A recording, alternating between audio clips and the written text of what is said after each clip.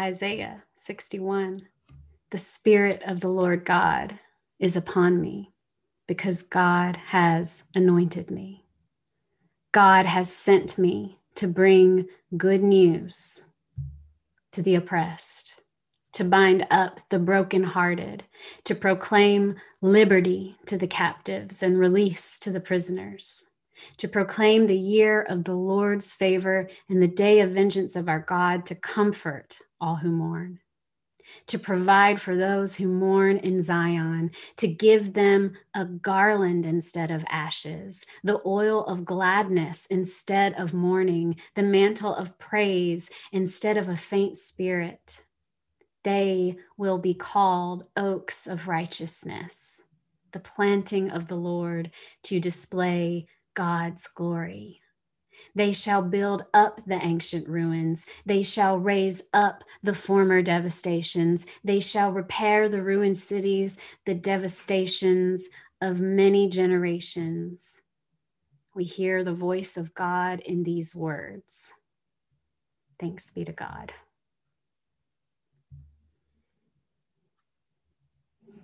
At peace, we're a paradox people, right?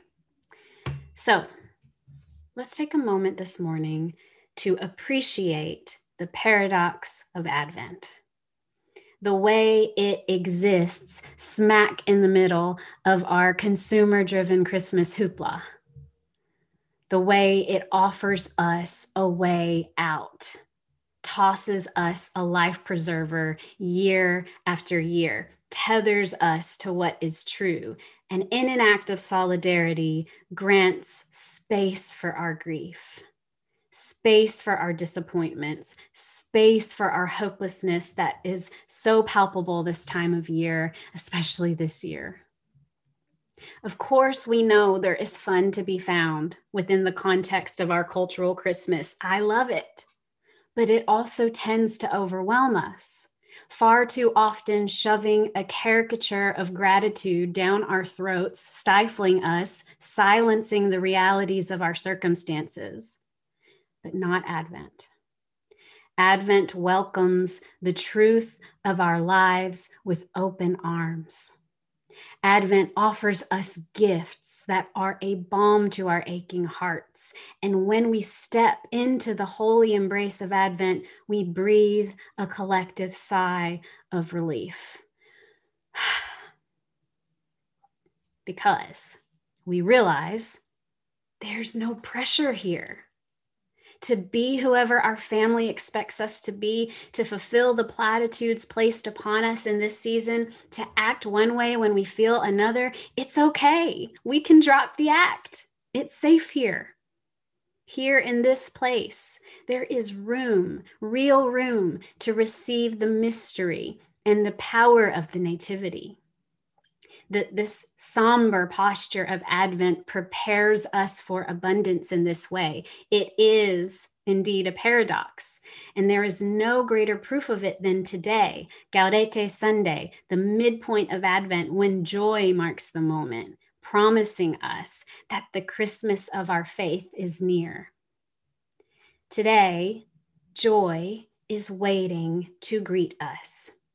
Whether we want her to be or not, joy is here. Joy in this penitential season. Joy amidst our suffering, our losses. Joy is as present with us today as Emmanuel, God with us. Joy is with us too. And not some superficial joy you can decorate all pretty or buy at the store. Not a little joy sprinkled here or there. No, joy is not a limited resource here. Contrary to all the evidence this shit year has given us, joy defiantly and abundantly continues to be present. And the paradoxical question we are challenged to ponder is not so much how do we get it, how do we receive this joy, but how do we give it? How do we find the hope we need, the energy we need, the confidence we need to give joy?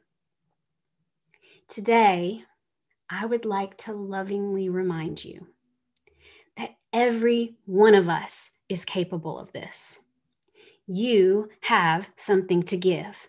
And that something is joy. Yes, joy, and yes, you. Even now. And I'll tell you why. Because the Spirit of the Lord God is upon you. Because God has anointed you. God has sent you to bring good news to the oppressed, to bind up the brokenhearted, to proclaim liberty to the captives and release to the prisoners. This poetry, this word from the book of Isaiah, it is ours, just like any poetry we ever read and loved was ours too. God's handprint is on this, blessing us, reminding us about the truth of Imago Dei. Even if you don't always live like it or know how to embody the truth of it, you are made in the image of God. You are filled with God's Spirit.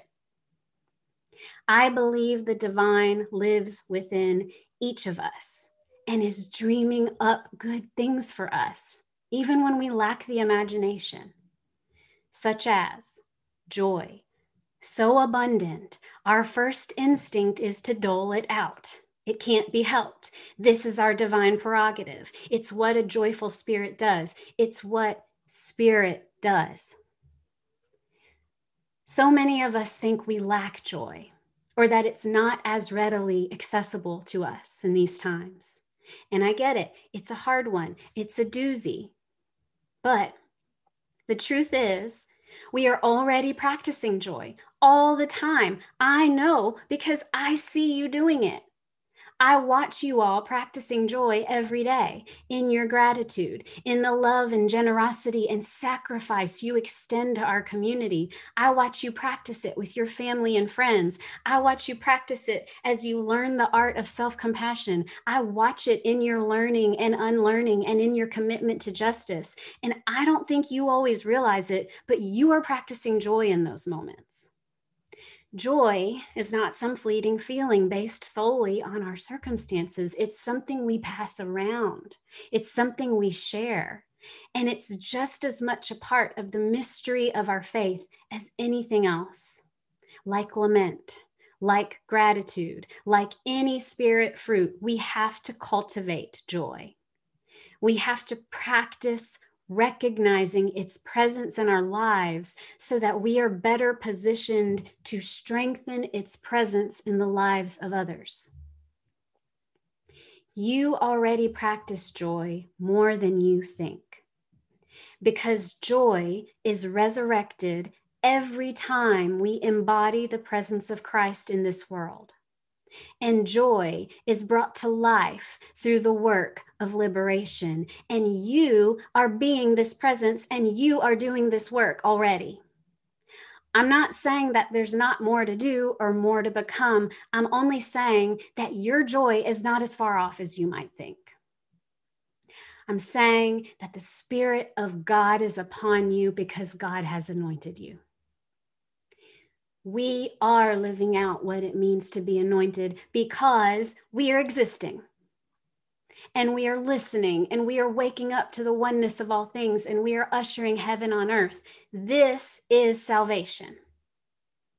It is Christ's movement to comfort all who mourn, to offer garlands instead of ashes, the oil of gladness instead of mourning, the mantle of praise instead of a faint spirit. This is salvation, and participation in salvation is our joy.